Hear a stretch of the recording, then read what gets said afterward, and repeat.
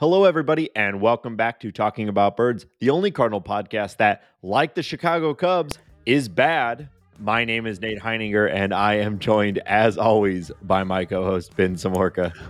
I like that one. It was simple, to the point, accurate. I liked it all. Yep. Yeah. Thanks for the support. And this week, among many things, we will be discussing the fantastic Cardinal pitching staff. Some updates on recent roster moves and injuries. We're going to keep an eye on the Yadi and Waino record-breaking pace, and we're going to try to make some bold predictions about the last month of the season.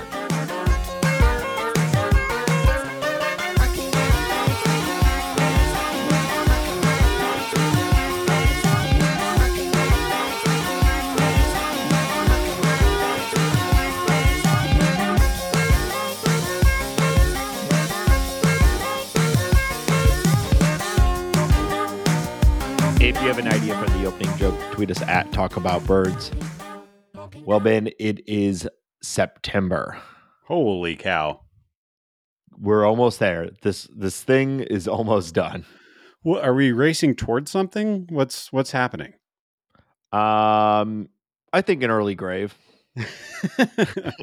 Well, we can only hope. First off. But yeah, I don't know if it's I don't even know really how to say this, but it feels like it has absolutely flown by this year. This entire season. This whole year's flown by. The Cardinal season has flown by. I don't know. Yeah, I agree. And it's interesting because, doing this podcast has really forced it to sort of slow down for me, Man. Yeah. Where, really paying more attention than I ever had before, and also just the excruciating amount of time I have to spend talking to you about it really has, dragged down the season for me. So it feels like I would expect it to feel like the season has been going forever, but yeah, I don't know. It definitely feels like it's gone really, really fast, and there's been a lot that's happened this year. And it's crazy to think that there's only a month left of games, just around 30 games left, and surprisingly, the Cardinals might, I'm knocking on wood here, might be in store for at least some meaningless games in the regular season, which we haven't seen in a while. That is, unless you consider they might be hunting down the Mets for that first seed, but we'll talk, or that second seed, but we'll talk about that later. But I mean, we're at the point now where 90 wins is basically a guarantee, and 90 plus is very, very likely. I think that's probably where it'll end, but unless something miraculous happens. But yeah, I don't know if if you would have asked me 6 months ago if I felt like the Cardinals were poised to easily get to 90 plus wins, I'm not sure. I probably would have made a bet on 90. I don't know if I would have bet on 90 plus. They're at 80 wins right now. I would argue have that to have a bad month not to hit that. Yeah. Yeah. I would argue, though, that it hasn't necessarily been easily get to 90 plus wins. It was not that long ago. At the point of demarcation that we're talking about right now, it feels easy. Okay. But no, there was a time 3 months ago where, I mean, you go back, listen to the episodes, we were crying about our pitching staff and about everything, really. Yep. But hey, we're here now, and we've got a lot of fun stuff to talk about. So let's jump right in. We got to talk about probably the coolest thing that happened in the last week. I had heard rumblings that something was happening. And because it's baseball, you had to wait for the opportunity to actually happen, which was a Ryan Helsley closing situation at Busch Stadium. And we got one last night, and the stadium operators were able to unveil the new sort of walk up song for Helsley. What'd you think of it? I thought it was like one of the coolest things I've seen at a baseball stadium. I'm all about the Edwin Diaz, Timmy Trumpet. I think that's a lot of fun. Yeah.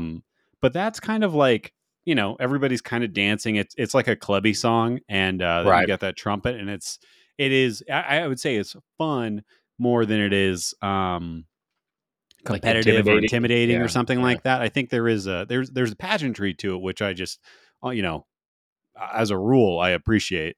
But the Helsley thing, and if you haven't seen it, basically what happens is every single thing that emits light in Busch Stadium turns like a very specific red. It's not even cardinal red. It's like Yeah.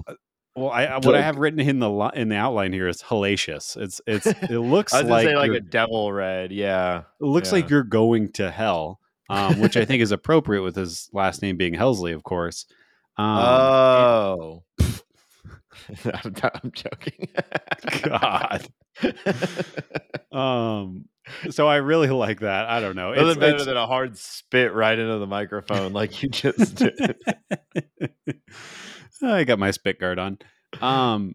So or let me take a quick step back. Like, I think this is so great. Every baseball stadium should do this if you have a closer worth anything. The Rockies have done this for a little while, and the Rockies will kind of what they'll do is they'll knock all the stadium lights out for a second, and then they'll kind of slowly come on, and it'll be like lights out, Daniel Bard, blah blah blah, and they'll play some song. And so I'm all for this. I think every team should be doing it. I think Ryan Helsley's is probably the coolest one that I've seen, and I know that we are extremely biased. But Yeah. look at the video and the way that the whole stadium turns red, the people in the stands turn red, AC/DC comes on, and I mean, if that doesn't get you rocking, and if that, I mean, I know that they're professional athletes and everything, but how would you not be a little intimidated, or there's some lizard brain thing that you're like, oh shit, what is I've gone happening to right now? hell. Yeah. Yeah, I agree. It was really awesome. I've talked about before on this show that I loved the one we did for Trevor Rosenthal way back in the day, and it had a similarly sort of epic quality to it. But it still, I think you're right that fact that the lighting hits the whole crowd as well and just bathes the whole thing in this really eerie sort of red. It's a really unique experience, and I'm looking forward to hopefully seeing it in person sometime soon. I've only seen the video like probably most of us have. So it's really, really fun. And I'm glad that they're doing it. I think it's pretty obvious at this point that Helsley's pretty locked in as a high leverage reliever. And so we should be able to see this for a while. How do you think Giovanni is feeling about this right now? The interesting thing with that, I mean, first of all, who knows, but like Giovanni has still done well and he's still been very valuable. It's just like, what do you do when you have someone like Helsley who comes out of nowhere and is having a not record setting season, but like pretty close to it? I feel like you just Yeah. have to say, like, well, it's not like I lost my job because I was bad, even though he did have some struggles, but nothing more than anyone normally has as a reliever. He just has been like outclassed, and there's Yeah. only so much, I think, like as a competitor you could feel bad about that. And the fact that he's on your own team and you're winning a lot and he's still getting his save opportunities. They've actually, if you're just going off of that, like Helsley and Gallegos have basically been a committee all season. They have almost the same amount of all of those sort of reliever style stats. So it's not like he's really uh lost it either, so I'd like to think that he's like, hell yeah, we're great. We're a great combo. So get up here and Yeah. let's do this, Good luck But with us. We're tough. Tough yeah, in different ways too. that's Um, what I think. It works that way. And I think that we've yeah. seen Marmol be, besides just trying to control Helsley's usage and be thoughtful about it. I do think we've seen still some of those matchups where Helsley's pitch type just is maybe more appropriate for the hitters he's facing. But then also it's like it's not like there's anyone who really lines up well against Helsley No. either, but he's still getting save chances. He's still getting high leverage chances. I don't think he's necessarily lost his job. He just, shares it a little bit more now. Sure. Do you think, what about the idea of like, and maybe this wouldn't work for every starting pitcher, but should starting pitchers have like the Waynos and other big name guys, should they have these kind of dramatic, like they're running out from the bullpen to go get warmed up on the mound? Should this be just a thing now? I I have a hard time arguing against that. Yeah. I guess maybe you could diminish it with the amount of pitching changes that can happen later in the game. I know that's been reduced, but like if the seventh, eighth, and ninth inning of every game was just like a full on show for every reliever. And the starter had like a little thing, like it might start to lose some of its luster, you know? Yeah. And Well, and so I feel like, oh, sorry. yeah, I it works really well for the closer that it's such a the game is gonna be done at the end of this frame, ideally. Eh, And yeah, right. it's usually your best reliever. So it's like everything is lined up to be like, this is a little show that we're about to put on. You never know with any other reliever. And, with your starter, it's like, I don't know. I could see it working better with the starter than other relievers. Well, yeah, I think like the Wainwright version that I'm picturing in my head is that he's coming out to like Darius Rucker's version of Wagon Wheel, He's and on a horse there's like a super cut of Waino fishing and like cracking open a Budweiser and like sitting on a dock with his son. You know, playing acoustic guitar. Yeah. yeah, it could be tailored to the player a little bit. Yeah, I mean, sure. Like you said, I'm here for all pomp and circumstance. All Why right, not make it more fun? I feel like What you other? hate it. No, I'm trying to think of like you've got Miles Michaelis. He could come out with like in the video, he's wearing like 18 different chains, and he's like in a saloon getting in a gunfight. Yeah, his thing is big cowboy energy this year. So yeah, leaning into Yeah, whatever the hell that means. but he's also like wearing a tie-dye shirt for no reason. Cardinals, hey, Cardinals have been really good since the sage burning. That's a good point. I forgot about the sage burning. Yes. Damn, it works. It's I'm fully on board now. I'm burning sage right now. I was wondering what that small billow of smoke that's been going behind you. That's why this podcast is so good already, is because of the sage. I just figured, you're in Denver. I know what that smoke is. 420. Yeah, I get it.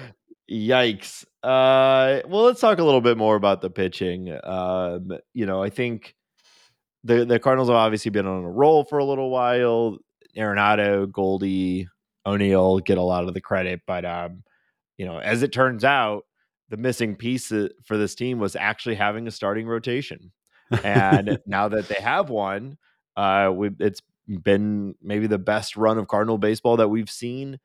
I guess not counting the 17 game win streak, which was its own like set of flukes and insanity. Like this is the best Cardinal team I think we've seen in quite a while now. Even I would say a more well-rounded team than the 2019 team that went all the way to the NLCS. And yeah, there's a lot of reasons why, but I think it starts at the rotation finally being consistent and at least giving you innings. So your Palantes and your Hicks and whatnot can come in and be that middle reliever rather than the coming in at like the first or second inning. Yeah. Yeah, I mean, a couple of things I have pulled out over the last month. Cardinals pitching staff has given up the least home runs in the National League over that time, over the last month. Not And bad. they're still not really striking people out. They're one of the lowest strikeout rates in the league, but far and away the best ground ball percentage. Over that same time period, they've had 52% ground ball percentage from the entire pitching staff, and the team that is below them as at 48%. Obviously, that's not a huge jump, but when you're looking at entire pitching staffs over the entire league, like that's significant. They're over 4%. 50%. No other Yeah. team is even close or A, is over that mark. a 4% gap is pretty big. Yeah. And it makes sense. I mean, we know that first of all from the type of pitchers we have. It's all basically pitch to contact guys. So it'd be you hope that they end up pretty high on that list, if not highest. And then you've got the best defensive infield in baseball. So why not? And clearly that's what the Cardinals have been targeting for years now. Outside of Flaherty, who we'll talk about in a minute, pretty much everybody on the staff that's been brought in has been a ground ball first guy. Yeah. And it seems obvious, and it kind of is. You've got Nolan Arenado, you've got Paul Goldschmidt, and then Tommy Edman, and whoever is going to play shortstop, all Gold Glove level players. Why not? Yeah. And I really like, to expand on that point, what I really like, and we've been seeing it maybe, I don't know, maybe more aggressively in the past 2 weeks, but Tommy starting the game at short, and kind of going up and down the lineup depending on if it's lefty righty. And then as the game goes on, or the lead is feeling more secure, sliding Tommy over to second base, moving Gorman or Donovan or whoever that might be, and having Paulie D come out. And we know how good of a glove Paulie D has. So I love making those defensive changes later in the game, especially with the lead, even though we're expecting, almost nothing from Paul at this point. Yeah. He still can play a great shortstop, and that has value, securing the lead with the profile that our pitchers have that we just discussed. I think it's been Right. pretty great. I love seeing those kind of late game moves, especially for defensive purposes. At this point, if you're going to have Paul DeYoung on the team, like that's the best use case for him. I think we're all kind of done with the 50% strikeout rate in the lineup every day. So Is it that high, or are you being hyperbolic? there was at least a period of almost 50 at bats that it was that high. So yeah, not great. Man, that's just, Yeah. honestly, I don't know if you're Ozzie Smith, if you're still in the bigs with with that kind of strikeout rate. Okay. Yeah, Well, that not sucks. great. You just But brought hey, me down. well, let's go right back up. Let's talk Yeah. about Jack Flaherty. This is a rehab assignment that was dragged out a little bit longer. I think a little bit more cautious, than the one that we saw to much controversy earlier in the summer. And not that this was a particularly challenging first opponent, but it is what it is. The Cardinals don't have a lot of challenging opponents right now. So it's really good to see him back. What do you think of his first start? Well, first, unfortunately, I was a dummy and I went to go see the Rockies game, so I didn't get to watch this live. The Rockies game was good. Got to see Yelich, which is always Wow. fun. So I watched this on replay, but I think Jack looked pretty good. I think there was obviously, I think we wish he kind of started counts out a little bit better and was getting that first strike, and that's a goal for every pitcher always in perpetuity. I think we can kind of give him a little break on that. I'm sure there was some juice and butterflies and all that, and Mountain Dew or whatever he does pregame to get them all jacked Probably up. not. What version of Mountain Dew do you think he drinks if he's I bet he's got like a pallet of Game Fuel from the Halo release back in 2007, and Yeah. he shotguns one of those in between innings, and that's why we get the Jack that we see. Yeah, 2007. So he's probably like 9 at that time. So he's really collecting the Halo. Yeah. He was advanced for his age. Yeah. But yeah, we'll kind of break down the start a little bit, or throw out some stats.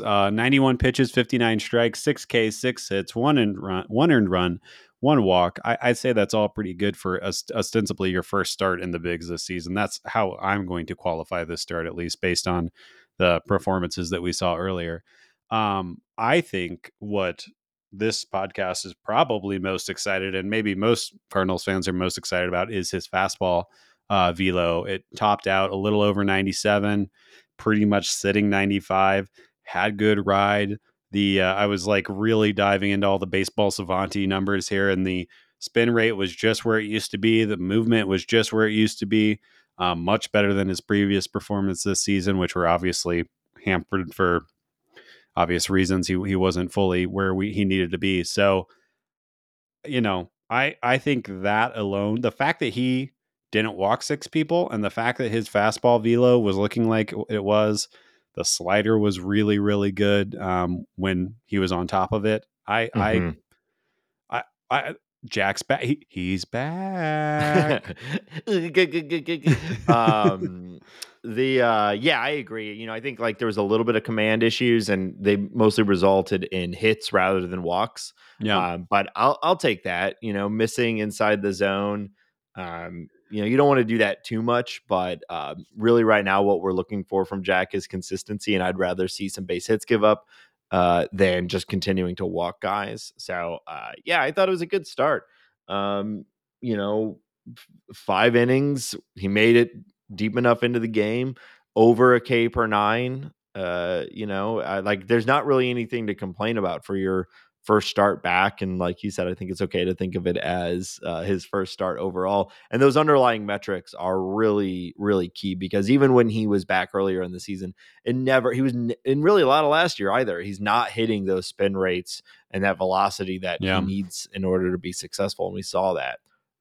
So I'm excited. I was like digging through to try to find something to be pessimistic or disappointed about, and everything was looking great. Everything was, if there was a dip, it was negligible. Everything was right where you expect it to be. And I'm not, we talked about this with C70. I don't expect him to be second half 2019 Jack Flaherty, but 97 heat with that slider is going to be really, really big. And especially, you look at it like this, or I think the way that is helpful to look at it is, he is essentially replacing Dakota Hudson in the rotation. Dakota just hasn't been there in the way that he needs to be. This is just a massive upgrade, and if he can be the guy at the front of the rotation going into October, hell yeah. Yeah. Yeah, absolutely. It's interesting. Not that long ago, we were saying how the Cardinal pitching staff, it's like, how would you even line it up against in a playoff series right now, a 3-game series like they're likely about to face? And on this, in some ways, it feels like they don't really have a pitching staff that competes with any other team. And I think that's fair. But also at the same time, it's kind of hard to choose which guys you throw too, because you also aren't probably going to get a bad start from anyone. And now with Flaherty returning and looking pretty good, it's like, is Michaelis not going to be in the starting rotation for the playoffs? Or is it going to be Montgomery? Is it going to be Quintana? Like, all of those guys, I'm feeling pretty good right now about, any game that they go in. And so suddenly we're going to have one of probably a pretty effective starting pitcher just not make a start in this playoff series. I think that's a great question. My guess is if we were somehow able to hold down Ali Marmol, against his will, and maybe brandish a weapon, or threaten him in some way, You gotta stop working out your fanfic on this show. Okay. I've read your blog and your little stories. Well, I was hoping thanks it for the would read. If you could share, that'd be great. I think, man, it's really hard. I'm even trying to pin myself down now. I think it would probably be Monty, Waino, Michaelis, and then depending on what Flaherty does, he can be anywhere from 1 to 5 on that. I mean, it's really hard to tell, but if he's healthy, the thing that you really like, and this is like, maybe I'm overthinking this, but Jack is as fresh as he could possibly be, since he's essentially hasn't pitched at all this year. Like, the idea of having your talent level best pitcher in the organization as fresh as he is right now going into the playoffs could be a huge, huge, huge boon. But I would guess, outside of the Jack is fully back conversation, I would guess that Monty would be the number one. What do you think? Am I off? Or Waino? Assuming all these games are at home, which that's the most likely situation at this point, is that the Cardinals are hosting the wild card round. I don't know. I think you may end up with a Waino, Michaelis, Montgomery run. And I think it's probably fine no matter how you slice it. There may be some matchup play here on if it's a lefty, if it's a team that doesn't do as well against lefties, maybe Montgomery, you're assuring gets in one of the first 2 games. But being at home, it has seemed to have been a big differentiator for Michaelis. And then it always kind of has been for Waino. I actually haven't looked at the numbers this year for that, but it kind of has been for Waino for a long time. I mean, it really is for most pitchers. Busch Stadium is a pitcher friendly park. So, but I think those 3, but again, like you said, if Flaherty gets another 3 starts under his belt before the postseason and he looks like we just saw, how do you not have him take one of those spots? And it's probably Michaelis's spot. He's been excellent all season, but the worst we've seen him has been over the last month or so. And so, playing the hot hand, it wouldn't surprise me if Flaherty replaces Michaelis. Yeah. Could be way I, wrong on that though, because obviously yeah, Michaelis has been the workhorse all year. that's why we need to hold down Ollie. I have a feeling that we'll probably be discussing each Flaherty start until the end of the season. Yeah. Yeah, but Well, he's not the only one who is looking good right now. Among all the other people we've already talked about, Jordan Hicks, you know, Jordan Hicks. previously the most exciting pitcher on the team. Yeah. Yeah, he's been looking a lot better, and that's huge. I mean, an effective Jordan Hicks just extends that bullpen so significantly. Yeah, I think what we're seeing is super fascinating, and it's been kind of morphing over 2 weeks ish, I would say, and then it's kind of really come in to picture here in the last week or so. But he is throwing his slider close to 50% of the time. He used to be, pretty much sinker, sinker, sinker, sinker, and mix in a couple of sliders, and he's basically throwing it 50% of the time. And what is happening is that he is actually starting to strike people out at a super high clip, which is what his stuff would lead you to believe that he would do, right?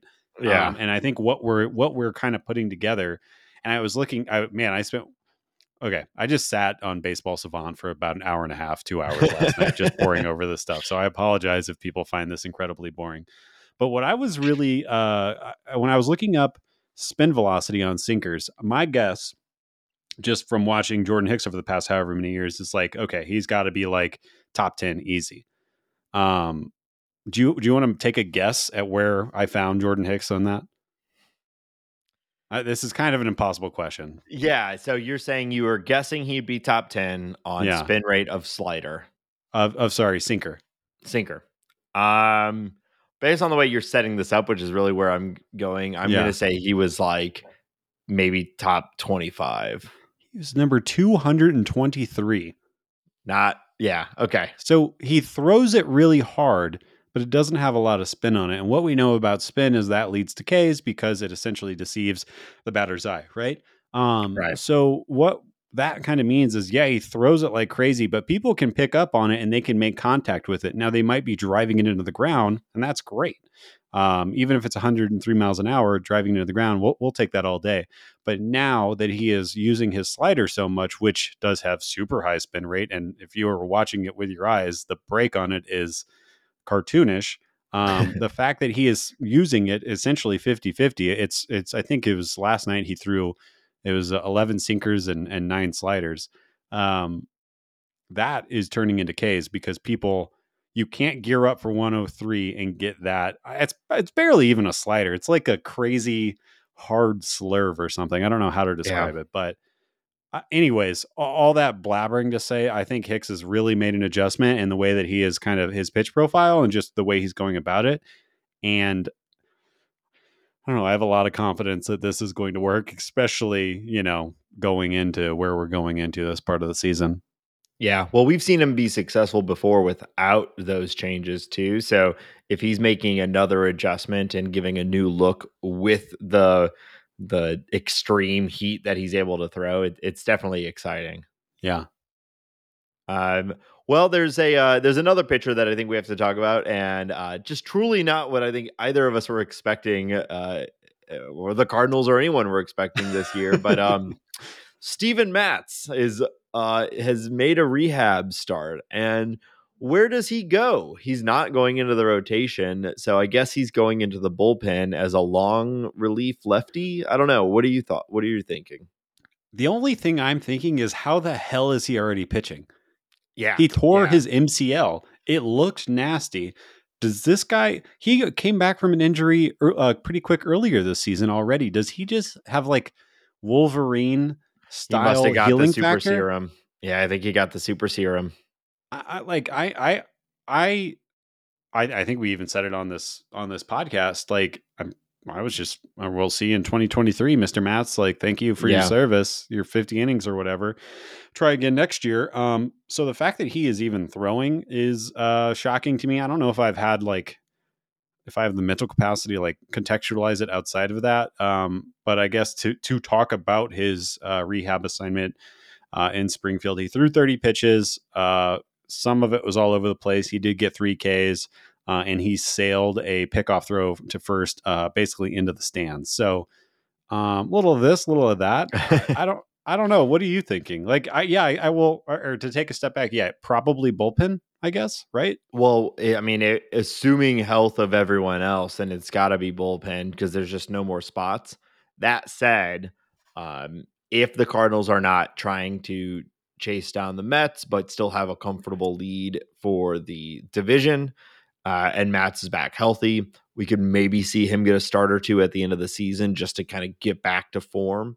But I don't, even if he came back and threw a complete game shutout in one of his starts, he's still probably not breaking the playoff rotation. And so it's got to be out of the bullpen. Now, I don't know if he's done that much in his career. It's kind of a narrative thing that people can struggle with that, but I think it's fair to say the Cardinals could definitely use more effective lefties in the bullpen. Yeah. And for a ground ball type guy, you'd think he would be able to transition pretty well to the bullpen. And so, maybe he's piggybacking off of Flaherty in his start just in case things go wrong, or any of the starters in case things Yeah. go wrong. He's ready there, but I don't know. Do you pick him over Quintana if we're looking for someone to do that? I don't know. It Yeah. doesn't seem like there's a big spot for him, and maybe they just don't. Maybe they just let him rehab, down in the minors and as long as he can, and then he's just basically inactive for the rest of the year. I could see any of these things play out. Yeah. I wonder. I think the idea of coming out of the bullpen and being a long man is really interesting. I also wonder about the idea of him coming out of the bullpen for one, and that being the plan, and saying, let it eat. Like, we know that, almost every time when an effective starter goes to the bullpen in a situation like this, their stuff plays up. Like, Right. the temptation of having Matz throwing a 98 mile an hour sinker coming out of the bullpen is interesting. And as Ollie would say, neat. I don't know that. Oh Yeah. yeah, I guess we'll see. I mean, first off, I guess we'll see like how he bounces back. That rehab start happened last night.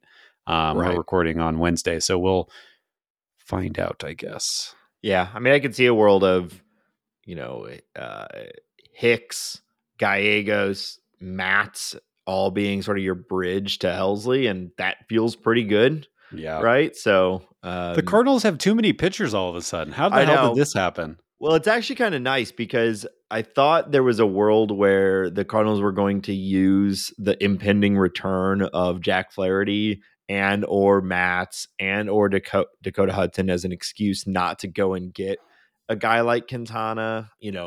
Getting Flaherty back is just like making a trade, right? Uh-huh. And instead they went and made a trade and got rotation pieces, knowing that there's a possibility that it would result in a logjam for this part of the year.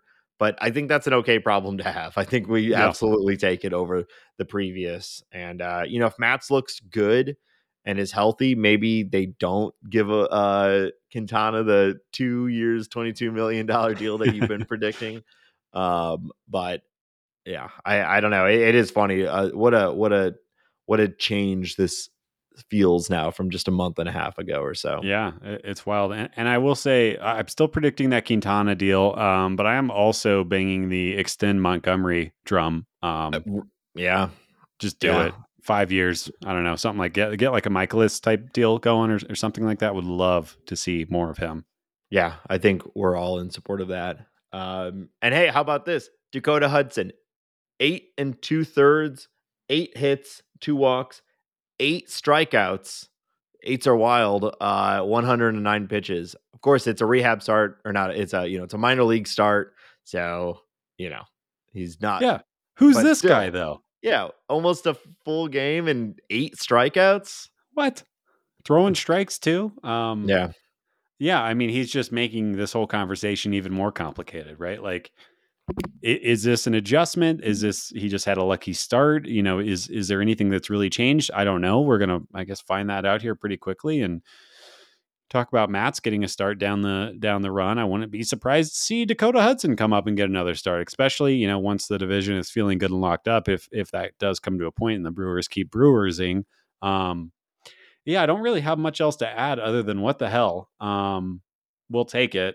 Um, Yeah. yeah, Yeah, I mean, I guess all it does really is give you comfort that if something does happen to one of the starters in the next month, knock on wood again, that there are some guys to fall back on that we're not immediately going to go back to the like Palante is now your fifth starter, Hicks is now your fifth starter. We don't have to fall back to that immediately, Right. which could really throw off your usage and sort of momentum's not the right word for it, but like because we know that momentum into postseason doesn't actually have any bearing, but the like usage pattern of your team, of your pitchers, I think could matter. Someone going back and forth between the rotation and the bullpen right before the playoffs Yeah. seems like it, that to me would make some sense that it could have an impact on a guy's like effectiveness. So we know that if someone goes down or needs a break, there's someone who can come in and at least be a starter, and we don't have Right. to go back to this weird bullpen usage, which I think is nice. Yeah. It's Yeah. I neat. think, yeah, I think my preference would be, rather than maybe toying with that as much, as trying to get your horses an extra day or two of rest going Yeah. into September, going into October. Because we, there are numbers upon numbers about how much that helps your starters, or 99% Yeah. of starters. So yeah, I don't know. We'll Yeah. A pay six attention man to it. We'll watch it. rotation. Right. Yeah. A 6-man rotation to sort of ease into October and give everyone an extra day. Sounds, as Adam Wainwright would say, that sounds pretty good to me. Cool. Wasn't that the name of the song? Yeah, I think it was. Wow. All right. Lastly, a couple other transactions were made. We had James Nail return from AAA. He's been fine. Seems good. Real buried deep in the bullpen at this point, but Yeah. and then Ben DeLuzio was called up, made his major league debut, got a big old standing ovation. One of those guys who spent a long time in the minors, and it's always fun. I love it when this happens.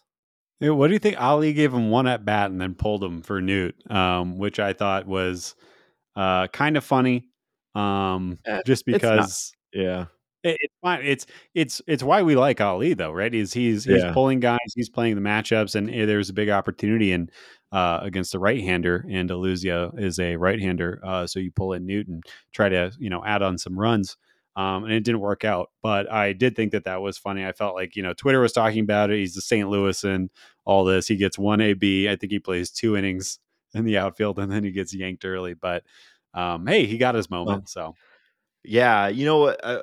It really stood out to me, like, because they mentioned this on the broadcast, so I wanted to dig in a little bit and look it up and talk about it today. Is that, like, this guy is 28, he's kind of a journeyman, he spent forever getting up to the majors. When he gets called up, a bunch of annoying people are like, why this guy, and it's that's a frustrating take. Let's just celebrate someone's success, and on the 100%. broadcast they mentioned that uh he actually holds a pretty interesting record, and it really highlights to me that even these guys that are seen by the general fan base as like, why is he up in the majors? Why him over like an Alec Burleson or whatever? Even that type of guy is maybe the best athlete that's like ever come from their part of the world, right? Right. And so he went to Florida State University, and he broke a record for speed that Deion Sanders set. So it was an Huh. interesting um That's pretty like, impressive. yeah. So what they did is, I guess the coach holds a type of I'm trying to think, like, practice or type of exercise Drill. where, yeah, drill, where you basically jog to first base and then you sprint from first to third, and they time it. Yeah. And he did it in 9.84 seconds. And the previous record, held by Deion Sanders, was 9.9. So he barely beat him out. But still, Wow. this And guy that's a college age Deion is a Sanders, college probably one of age the Deion Sanders. fastest Yeah. people ever. Yeah, that's Yeah. insane. So I say all that to say, like, anytime you're like, oh, who's this guy? Why is he here? It's like, he probably is one of the best athletes in the world. And he might not be as good as, most of the other major league players, but that doesn't make them any less worthy or any less like incredible of an athlete. And you know what I want to point out is that Terrence Gore has 3 rings, baby. That's, he's still on a team. Where's he right he's now? a I Met. just saw. Yeah. So he's heading to the postseason again. Speed plays. Yeah. I think you could do a lot worse than calling up a Ben DeLuzio. And I think so. Yeah. Horrible first name, but everything else about him is good. Yeah. Thanks, pal. Yeah. So, well, we've got more to talk about, but before we do that, we always want to remind everyone that this show is supported on Patreon. If you enjoy the show, want to support us, want to see its growth, support its growth, consider subscribing at patreon.com/talkingaboutbirds. All subscribers at any level get access to our private Discord. We call it the Bird Scored, where we are talking about Cardinals. We're talking about whatever. People are posting pictures from the game. Had a great post of Helsley's intro in the chat last night. We have just really fun conversation. It's still growing. We'd love to have you in there. And also, I have been releasing episodes early for our Patreon subscribers. Now, early may only mean a couple hours earlier than the public feed, but sometimes we get them done even earlier, and I get them out as soon as I can. So if you're interested in, getting our bad takes, hot off the presses, hot off the press, and just see how much we are out of date immediately with every episode. Check it out. Patreon.com/talkingaboutbirds. We appreciate everyone who's even thinking about it. Also, leave us a review on your favorite podcast platform. It helps. We love it. Ben, where can people find us online? Yeah, make sure to follow us on Twitter at talkaboutbirds. We're always tweeting our thoughts, and all that good stuff. You can follow us on Instagram at talkingaboutbirds. That's, again, Talk About Birds on Twitter and Talking About Birds on Instagram. And as usual, you can email us any thoughts, questions, musings, or personal attacks, or I don't know. How do I say, like, fluff ups? No, that's a weird way to say fluff ups. You're right. That is a weird way to say it. I don't even know what you're trying to say. Nice things to say to Nate. Okay. Because as we've talked about, he's struggling. And yeah, I don't really need to get into it. You can just look at him and you can tell what's happening over there. So anyways, talkaboutbirds@gmail.com. Email us. Hey, get this. While you were talking, naturally I wasn't listening because Thanks, pal. A notification came up on my phone, which I prioritize over this. And it was from the Bird Scored breaking the news to me. Alec Burleson has been called up. Let's go. Yeah. Who called that out? We give them credit. Akira. Yeah. So thanks, Akira. Yes. And wow. Okay. Well, Ben DeLuzio sucks. He should never play baseball again. Get him out of here. Oh, wow. That's good. Real time, too. Okay. I just got excited. Yeah, me too. So shout out to the Bird Scored for keeping us fresh. Yeah. And, we definitely would have missed that. We would have got done, both looked down and been like, damn it. So that's exciting. I wonder what his playtime will look like. It's also interesting because it's above Yepez. So, very interesting. That's exciting. Yeah. That's I wonder if he's going to start tonight. That's I'm all jacked. So. Yay. That's very, yeah. Also, that means that he should be, I can't remember when the cutoff is. We should look this up, but he should be able to make the postseason roster as well. No, I don't He's believe already so. missed it? It was September 1st. Damn it. Yeah. Okay. That's why a bunch of guys got called up. Like, I think that's why, like, the Orioles called up Gunnar Henderson on the morning of September 1st. There was a bunch of guys that got called up to playoff competing teams that felt like they were the first to be up so they could meet that deadline. I could be wrong on that. We can look it up, but I'm pretty sure that Burleson will not be eligible. Yeah. I'm gonna look that up while you pretend to keep podcasting or whatever. So yeah, that's exciting. Cool. Well, I think we can move on. one of the other exciting things that we wanted to talk about is that Waino and Yadi, despite the turbulent Yachty season, they are one start away from tying the all-time battery record, and two starts away from breaking the record.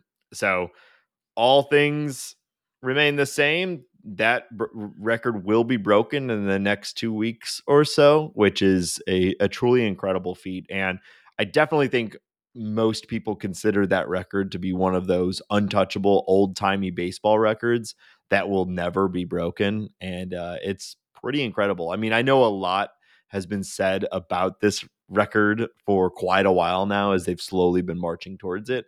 But the fact that we're around the corner and next time we record, they should be tied for that record is truly incredible, and just something I think worth really, really recognizing what sort of history we're seeing right now.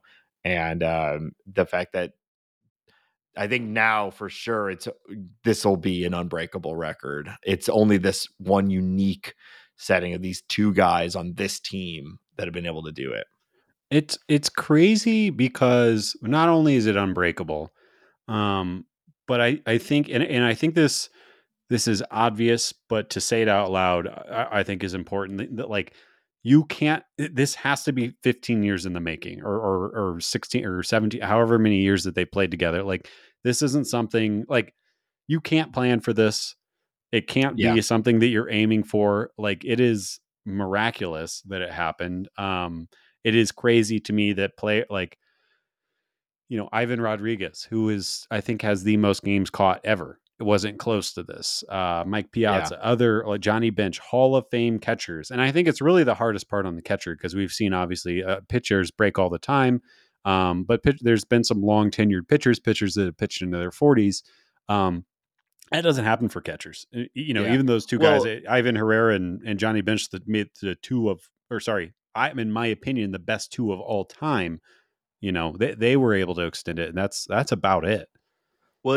I mean, yeah, Buster Posey, who is also very likely a first ballot Hall of Fame catcher, had his entire career in between the start and stop of Yadi's Right. career, and yeah, I mean the longevity of a catcher is one of the critical parts that's so challenging, and then getting over that, having the equal longevity for another pitcher and both staying with the same organization. Uh, any one of those three are all unlikely, especially in today's game. You just don't see it anymore. And Yeah. so that's why people consider this to be an unbreakable record. And it's only a Hall of Fame catcher in Yadier Molina and maybe a backdoor Hall of Famer in Waino if he keeps going like this for a few more years, being on the same team, willing to accept contracts with the same team. We know Waino accepted a lower offer to stay with the Cardinals over the last couple of years than he could have Yeah. gotten with other teams. So it requires that sort of loyalty, which is uncommon. And I think that's totally fine. Like you should pursue getting paid, So like loyalty is not even the right word for it because that makes it like I would not held it against Waino if he had taken that more money to go for like the No, not at Padres or all. something like Yeah. that. We all get it. So um it's truly incredible. So it should Yeah. happen against the Brewers At to home. at home to tie it, and then yeah, so it's great. Oh, wait, no, that's mixed up. It's happening. The tie the record is Thursday, the day this Oh episode shoot, comes out, and they break it next week against the Brewers on next Wednesday, I believe, and that yes, will be okay, at home. So if you can go to that game, you should go to that game. yeah. I wonder what ticket prices are like right now. Yeah. They can only be going up. Yep.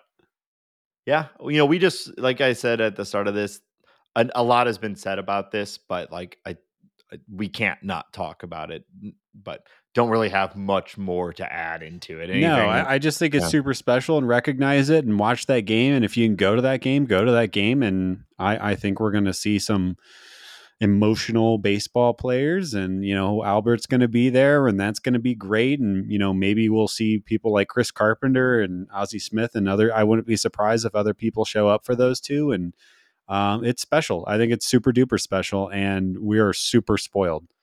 Um, I will Yeah. say, if you don't mind me transitioning back to Burleson, I did look up the rule Okay. so that we can at least close that conversation on this episode. All right. This is from MLB.com's glossary around postseason roster rules and eligibility. So I think this is accurate because it's from the MLB. But it says, in a typical season, any player who is on the 40-man roster or 60-day IL as of 11:59 p.m. Eastern on August 31 is eligible for the postseason. Okay. So he was not on the 40-man until now. I assume that there was some, we'll have to look into it. I'm not going to totally dig into this transaction on the episode, but I'm assuming he was added to the 40-man and somebody was dropped, which means that Burleson will not be eligible. Yeah. Okay. Well, still great to see that cup of coffee, and maybe he, starts his competition for that right field job right now. Hell yeah. Yeah. Hey, I watched the Matt Holliday induction into the Cardinal Hall of Fame. Oh yeah. We were I was down at the lake, and we were watching the game, and we lost the remote and couldn't change the channel, and ended up didn't know wasn't planning on this, but they re-aired the entire thing right after the game, and so sat and watched that, and it was great. It was he was like my favorite Cardinal player, and so to sort of have that close the book, and he told all these different stories about his joining the team, and did you watch it? Have you seen it? I watched some of it. I watched specifically, I watched the part where he was kind of relaying the story of his final home run as a Cardinal. And if you remember, he added some color to it that I had not heard. The idea of he didn't think that he was going to be playing at all. And Matheny basically was like, they're like, hey, guess what? You're activated for tonight. And Holiday kind of relaying, he's like, okay, I'm activated, but maybe I'll get to wave to the crowd or something like that. And Matheny didn't even tell him. Matheny had one of his coaches go up and say, hey, Matt, get ready. So I like the idea that Matheny, he didn't really give him too much time to think about it. It's kind of just like, oh, you're activated. Oh, wait, you're in the game, actually. Came out for that pinch hit. And of course, it's a screaming opposite field home run into the bullpen.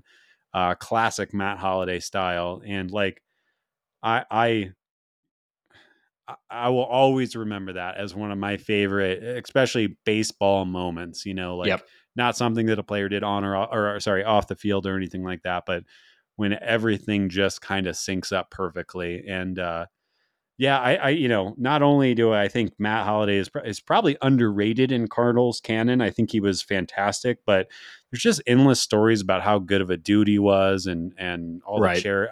I just love the guy. I can't not be a huge Matt Holliday fan. Yeah, huge fan. And his son, first overall pick. He might be better. He might be. Did you see he's got another kid that's just a little bit younger. He said the family's going for 1,000 home runs. Jesus. Yeah, same. yeah, me too. I think he has more muscle mass in one forearm than the two of us combined in our entire bodies. Yeah, I'm not going to argue that at all. Yeah. So, well, let's move on. We thought it'd be fun to touch on some of the more, some of the bigger stories around the league as far as like the competition of the league goes as we round out the season. We normally stick with the absurd and hot topic stories around like what's happening on the field or off the field, but we thought we'd check in on some of the races that are happening around the league and see if we can make a few predictions. So speaking of that, Nate, before we get into what you just set us up for, did you see that the Epic fantasy football league just had their draft, and that Tommy Pham got replaced by the Barstool Sports guy? Oh, like is that an upgrade? I feel like that's a downgrade. I honestly think it's same energy. Yeah, and I like Tommy Pham. I don't like Portnoy, so yeah. But I just thought that was what a weird development. Who saw that coming? I mean, it makes sense. He slapped a guy for like an IR discussion, so it makes sense to kick him out of the league. But I feel like going to Portnoy. It's like, it's just gonna, like, Yeah. yeah. He So sucks. okay, Yeah. he sucks. Yeah. Well, cool. I guess good for them. Yeah. So how do you want to start this? I know you put together a little list. Well, the first thing I want to talk about, because I think this is like it's interesting in its lack of interestingness, almost, or like the I've heard this division called the Goat Rodeo, AL Central, aka the Goat Rodeo. We have Guardians, Twins, White Sox. They're all, after last night, they're all within 3 games of each other. They almost all have exactly even run differentials. The White Sox a little below even, but they are the Cleveland is 70-64, Minnesota is 68-65, and Chicago White Sox are 68-68. So there's 3 games in between those 3 teams. Who's going to win the AL Central? We got a month left. Who are you betting on in the most average group of potential champions possible? Well, considering our favorite team And is from I'd the also sorry to cut you off. I wow. think that we should put a little stakes on who you choose and on who I choose, and we should maybe follow this as the season winds down. Should our stakes be steaks? Ooh, yes. Okay, boom. All right, ribeye. All right. Well, what I was gonna say is that because our favorite team is the Cardinals, so we know a thing or two about coming from mediocre divisions. I feel, particularly adept at making this decision, and Right. so And as a mediocre man, I'm sure you're sliding right into this. Yeah. I can see, I can pinpoint mediocrity, from across the room. Yeah. Wow. So It's I like this think, scene from what is it? A Beautiful Mind with Russell Crowe. mhm, The numbers yeah, it's whipping just, past you. Yeah. but I just immediately aligned to like, oh, that guy looks like he's only got a little bit going on. Your nose starts bleeding. That's my kind of guy. Nothing going on, but Yeah. not much. So Yeah. what a segue. I think the Cleveland Guardians are going to win the division. Really? Okay. Yeah.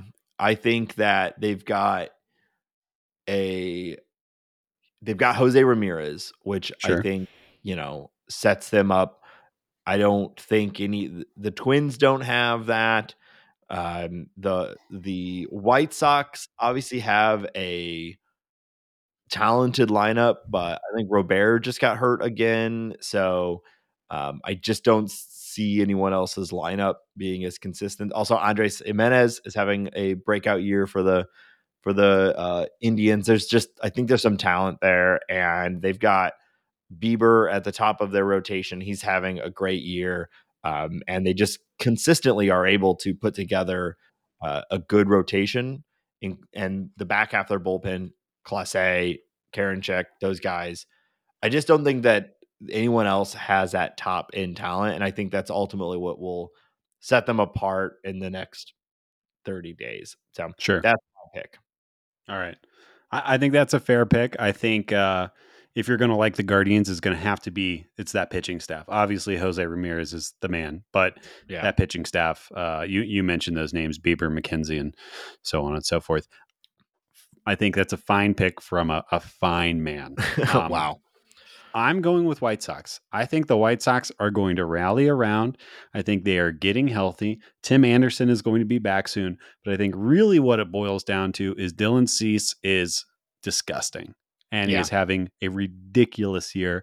And I think he is having one of those performances that is going to drive them through this next month. Don't sleep on Johnny Cueto. Johnny Cueto is also having a secretly really, really nice year for the White Sox and has basically been their number 2. Giolito, the results haven't been as good as what the peripherals are saying. Still think he's very solid. But really, Lance Lynn has come on in the past 5 starts or so. He's being Lance Lynn again.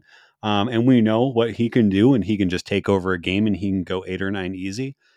So I like all those guys I just said. And then I also think you're talking about how good the Guardians bullpen is. Liam Hendricks, Kendall Graveman, Reynaldo Lopez might be one of the best 3 headed monsters in the bullpen that is in baseball. And I think in a month, when it's relatively short, I think that pitching staff can kind of take over, especially, if we get TA back. Andrew Vaughn is playing fine. Gavin Sheets is coming on a little bit. Eloy Jimenez is back. Jose Abreu is like so underrated, it baffles me. And they have maybe the second or third best catcher in the game, Yasmani Grandal, who I really, really like, although not having the best season right now. But all that to be said, I think they're going to rally around TLR's health issue. I think they're going to drive into the postseason and they're going to turn their season around and they're going to win the division. Compelling argument. I think that it's more like they're going to have to be dealing with the ghost of TLR past. He's just going to be dead. He's going to be dragging huge chains and like haunting everyone in that dugout. And I just don't see it. He's still alive, right? Don't Yes. put this on him. I'm not saying he's dying. I'm saying that his ghostly visage will still remain in the dugout. And all right. Yeah. So well, we'll see. Neither of us picked the Twins, so it's probably going to be the Twins. I would like to pick the Twins. They just don't have a starting pitcher I could care about. So it's really hampers them for me. It's tough. So yeah. Okay. Well, stakes are our stakes. All right. Another one that I want to fire at you. We're sticking in the AL. And I think the only way to fairly have this conversation is by saying, let's just choose now as our voting date for the discussion we're about to have. Who is your AL MVP? I personally believe that this is an easy choice, and it's not even close in my mind. All that right. is Shohei Ohtani. Wow. Don't get me wrong, I get it. And hey, more breaking news: Judge hit his 55th home run while we were talking, and I get it. Trust me. And if he breaks 61, which it certainly feels like he's going to, I won't be upset if he wins the MVP. I think it's fine. It'd be like Miguel Cabrera winning it when he won the Triple Crown, even though probably Trout had a better season. Like, I get these hallmark moments, sort of driving the narrative, and that's fine. It'd be truly incredible if he breaks Maris's record, and I think it'd be a fine pick. But what Ohtani is doing and continues to do is unbelievable, and I don't think that our metrics are up to speed to account for what he's doing. He's basically he's a Cy Young pitcher and an MVP caliber hitter at the same time. He's doing both of those this year. I saw a tweet. I saw a tweet yesterday comparing his pitching stat line to Shane McClanahan and his hitting stat line to Mookie Betts. Yeah. How is that not the most valuable person in the league by a mile? I get it. Home runs are cool, but like the only other person who's ever done anything like what Ohtani's doing this year was Ohtani last year. Yeah. So I'll say I really want to disagree with you here because to have a spirited conversation about how you're wrong. But I think I'm going to try to put my finger on it the best as I can. I think what the WAR and what the numbers and all the things that you can use to quantify a baseball player don't quantify appropriately for Ohtani is the roster spot efficiency that he provides. Yeah. The fact that he can play on both sides of the ball, the fact that he is your ace pitcher and your your two hitter, which is generally your best hitter. Although I guess he's I don't know if he's eclipsed Mr. Trout yet on the hitting alone.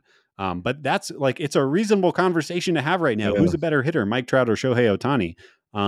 I think I would still probably take Trout, but you can discuss that. Well, Ohtani still brings the speed, which, it's more like if you're thinking more complete offensive player, you might pick Ohtani over Trout right now. If you're saying best hitter, I think you could still argue that it's Trout, like best hitting approach. But either way, the fact that that's even a conversation is incredible. And If you go to not like, the Angels team lead page of like he's leading every stat yeah, on offense and pitching for their entire. How is that not the most valuable person? And I know it's yeah. partly because the Angels suck, but like still, it's wild. I mean, he would be the best pitcher and hitter on a lot of teams. Almost every team. Yeah. And like I said, the efficiency aspect that is unquantifiable because we just don't know exactly how to do that. Like, but you're basically getting an extra roster spot times two, or like times. I don't even really know how to Yeah, say it's out loud what I'm trying to say, but well in WAR. This is where I get still like I don't have all the math on this either, but from what I understand, like he's still taking a penalty in WAR because for he is DHing, for DHing, yeah, but he only DHs one game out of the week, and so it's like our advanced metrics are not able to calculate what he's doing because they weren't ever built to consider that option. So and even with that, he's like right at Judge's level. So if you assume that they're wrong and most likely wrong uh, against him, like I think yeah, almost no matter how you slice it, he should be if you're just looking at statistics, he should be the winner hands down. If you want to go into more of a ceremonial voting, I get it. If Judge hit 63 or something, like that's also incredible. But it's happened before. It's happened multiple times. What yeah. Odani's done, no one has done. And I know like some people will say that it's boring. Oh, if Otani just does what Otani does every year, does he win the MVP every year? Yes. Yes, he Yes, does. he does. Yeah, he might be the best baseball player of all time.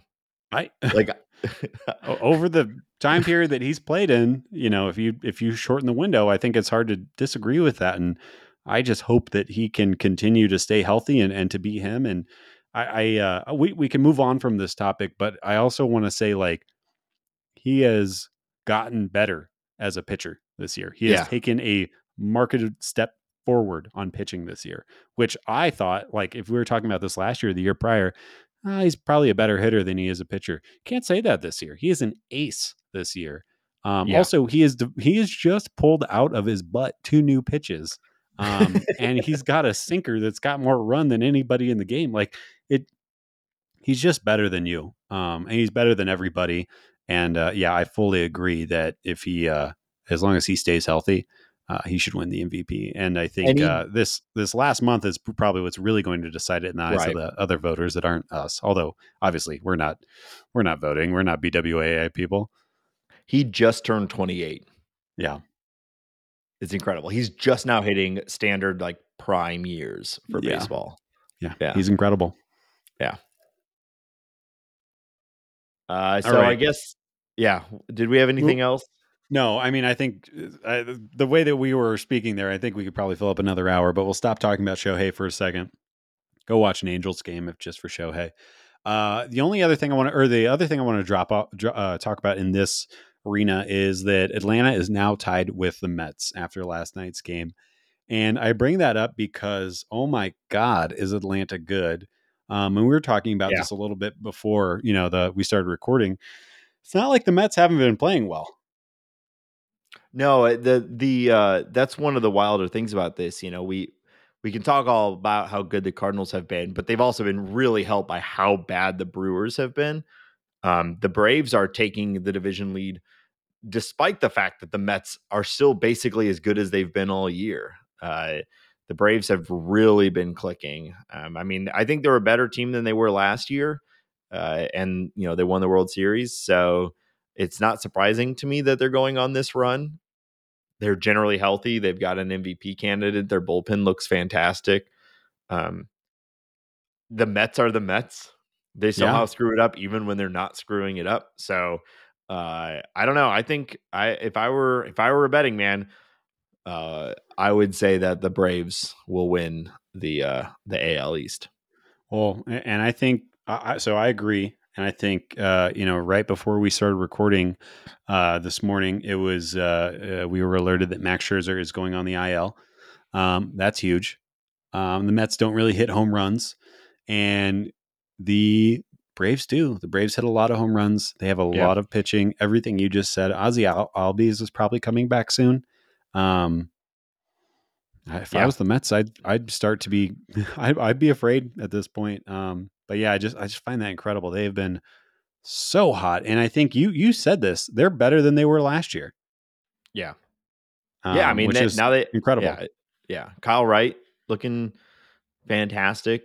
Rotation, bullpen, everything's working for them right now. Obviously, they have like a Yeah. 715 winning percentage or whatever over the last month, but uh, I mean, they're doing what the Cardinals are doing, but they're not being aided by the team they're playing against collapsing. Which, by the way, man, we're all about real time news right now. The Brewers are losing 7-0 right now against the Rockies. Hey, So yeah, that let's go Rocktober. I think that ship has sailed. Yeah. And I know we can move on here, but I just looking at the Mets roster, it's like Francisco Lindor's having a good season. Jeff McNeil's having a very good Yeah. season. Starling Marte, Brandon Nimmo, Pete Alonso, Chris Bassett. Like how many times have we talked about Edwin Diaz this season? Mark Canha's Yeah. having a great year. It's not like Alonso's they're been not really playing rough well. for the last month or so, but yeah, overall he's he's got Yeah, that he's got his 30 home runs, 100 RBIs. I think that's about all I really sign up Pete Alonso for. I don't think he's some like top tier first baseman. I think he hit ball hard though. I think he's a big tough guy. We all know he's a big tough guy or Yeah, big strong guy or whatever. sure. Yeah. Yeah. All right. It's fun though. Good. It's pretty amazing. I guess let's go Braves. I don't know. They seem scary. Yeah. You're going to have to either go through the Braves or the Dodgers to get to the World Series anyways. So I guess I don't know which one I'd rather face right now. All right. Moving on. Major League Baseball Players Association announced Tuesday morning that a significant majority of minor leaguers have signed authorization cards in favor of the MLBPA creating a minor league bargaining unit. So essentially what is happening is the minor leagues are creating a union and they are asking for the Major League Baseball Players Association to assist with them and basically pair up so that they can use their leverage together. I'll kind of give my full thought on this really quick and then pass it to you, Nate. I think this is good. We are, I think everyone's fairly aware of how minor league players are treated and the fact that they have ways to go around like minimum wage and just really treating people decently Yeah. is frustrating. And then I would also like to add, I think from a baseball standpoint, I don't understand how forcing your young, talented future players to live six stacked in a 1-bedroom apartment and eat McDonald's is a good way to make them play or to help see them succeed in the big leagues. You would think that it's a fairly minute investment for a baseball team to take care of those people so that they can then take care of their mental health and eat well and, play well. I will say a part of me does worry the Major League Baseball is a bit craven sometimes. They just cut a bunch of minor league teams. I do wonder what the ramifications would be. That being said, I am altogether pro this movement. I think it's a good thing, but I guess I wouldn't be surprised if MLB responds in a shrewd or craven or unsightly manner. But I guess we'll all find out together. What? Those guys? No.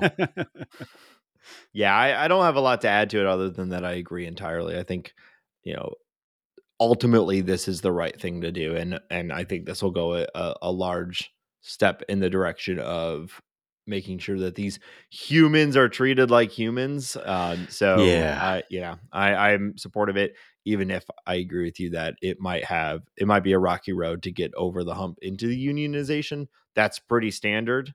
Yeah. Just across the board. And pretty pro union over here. And I think the MLPA generally does good for the players, and I'm glad that the minor league will be represented. Yeah, absolutely. Last bit of news I have, a little less serious. Craig Kimbrel has had a very up and down season for the Dodgers this year. And since it was about 6 games ago, he changed his entrance song, similar to Helsley's entrance song. to Let It Go from Frozen. And since he has made that change, he has yet to give up a hit.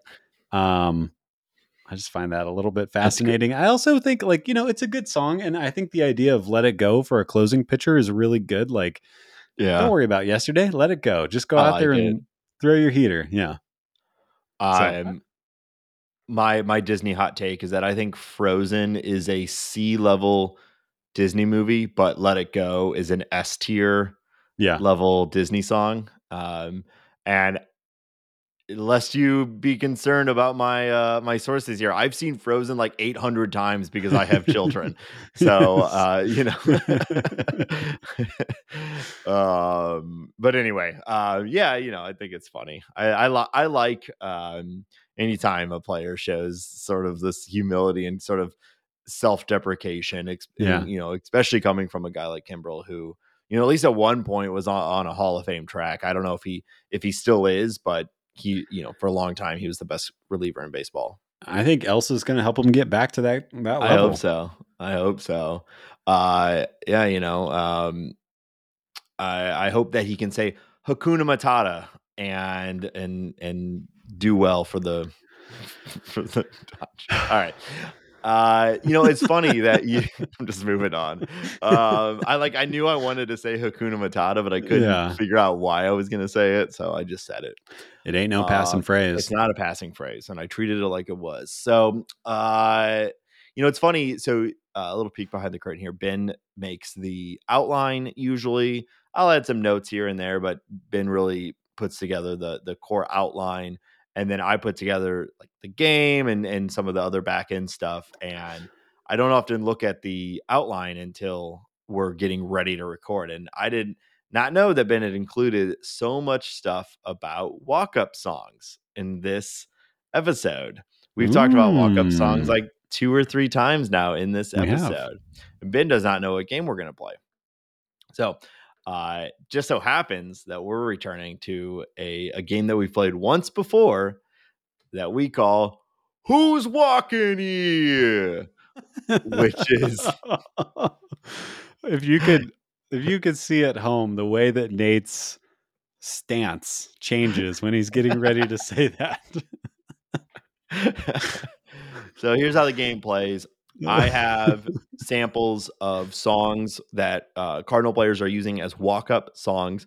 This is coming from the Cardinals' own website. I don't know how much they keep it up to date. So, maybe I know guys will change. So this is what the Cardinals are giving us on their website. So I will play a small portion of the song. And then to make it at least a little bit more manageable for Ben, I'm making this one a multiple choice. So I will give you 4 options. Okay. And you have to tell me who it is. So, and I'm guessing the player, not the song, right? You're guessing the player. I will tell you what the song is. I also don't know what part of the song that the player is using. So I try to go through it and find like what seems like you really didn't do your homework on this. Well, it's kind of hard to actually find, I have to look up like live at bats and see if I can hear the walk-up song and I'm not gonna minimal effort. That. Yeah. I edit these. All right. So I do a little fade in, a little fade out. So the first one is going to be a song called Top Floor by Gunna featuring Travis Scott. Oh, okay. I think I already know this one. Jumped out of a way right into a daze. It can break your life. You I like Gunna. Put it together, the color I like. Know it look better whenever enticed. Powder blue leather, whatever advice. I'm out to... All right. I don't like Travis Scott though. Travis Scott sucks. I agree. I will give you a bonus point if you can name it without any. I think I know it. I'm just going to shoot. I'm going to say that is Nolan Gorman's walk-up song. That is incorrect. Here are your options: Jordan Hicks, Dylan Carlson, Jack Flaherty, Jose Quintana. I'm going to go Jordan Hicks. It is in Dylan fact Carlson. It's Dylan Carlson. Damn it. Okay. Yeah. Disappoint. Yeah, I realized I didn't prep my normal annoying sounds for when you get things out or get things wrong. Luckily, they're more annoying coming from your mouth. That's my goal on this. All right. The next song Man, I feel like I should have had that one. Also, I'd like to point out that the sample you played was only Travis Scott, not Gunna, so that threw me off. Yeah, I'm not too worried about that. All right. The next song is called Coming In Hot by Lecrae and Andy Mineo. Very similar.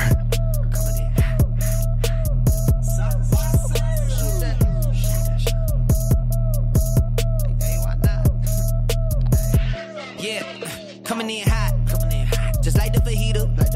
I write what I live. My life in the speaker. Is that like Coming in hot, just like the fajita? Yeah, is that a TGI Fridays reference there? Yeah. That's They're so just gangster. trying to get. Yeah. All right. Do you want to take a guess without your multiple choice, or you just want to? No, the only guess that I'll make is that really, I hope it is for a pitcher, relief pitcher, because it should be a relief pitcher that comes in and throws the ball fast. That's the only way that song makes sense. Here are your options. Okay. Corey Dickerson, Lars Nootbaar, Juan Yepez, Andre Palante. Oh, well, based on what I just said, I think I'll have to go Palante. You're out.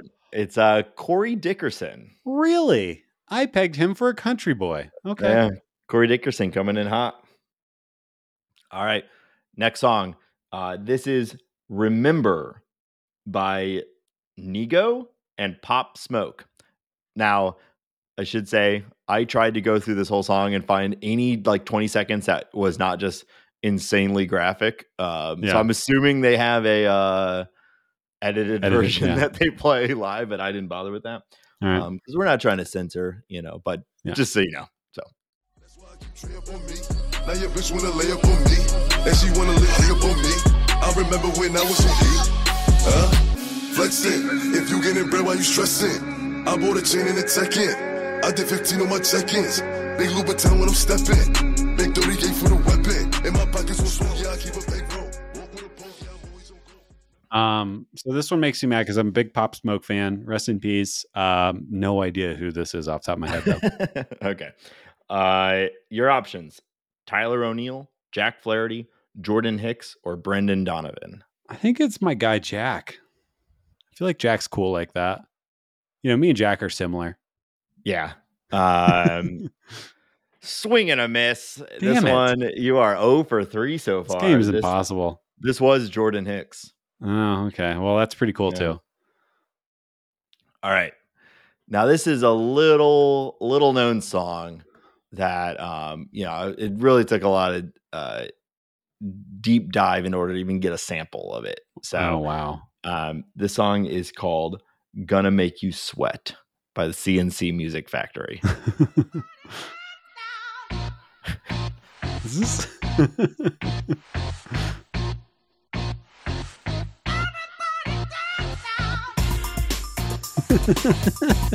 It's just this song. I can't believe an active Cardinal has this as their song. All right, here's your options: Miles Michaelis, Tyler O'Neill, Paul DeYoung, Tommy Edman. Oh, it has to be Miles. He's that kind of guy. All right, you got it. I was trying to I was like, who else would ever use this? I was thinking maybe I might get you with Tommy Edman or something. He's kind of goofy, but yeah. Miles is such a weirdo in a way that I love. Yeah, so happy he's having a good year too. Yeah. All right, this is your last one. All right, we got to salvage. This is called Glitter Ain't Gold by Whiskey Myers. Oh, God.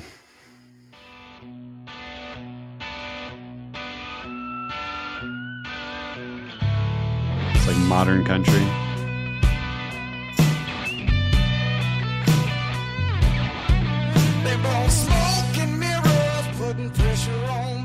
God, what is that?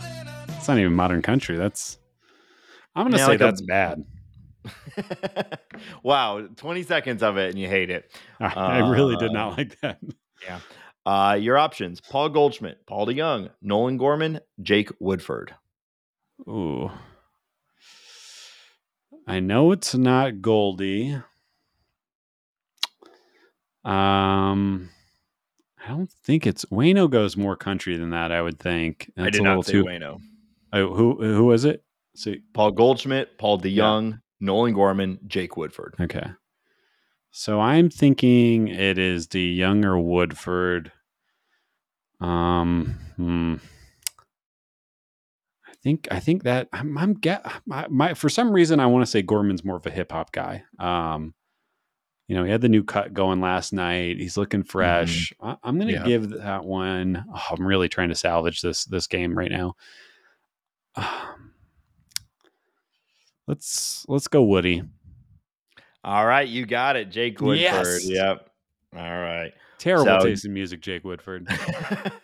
Maybe that's why he is in the doghouse. Yeah, it really. Yeah, Ali Mamal is just like, dude, you gotta have trap music or something wacky like Miles. You can't, we either do trap or down home country. That's it. That's what I'm here for. We'll allow some like Spanish, Latin influenced trap music if you'd like that instead, but it's gotta be trap. Yeah. Yeah. Or it's gotta say God in it. Yep. Yeah.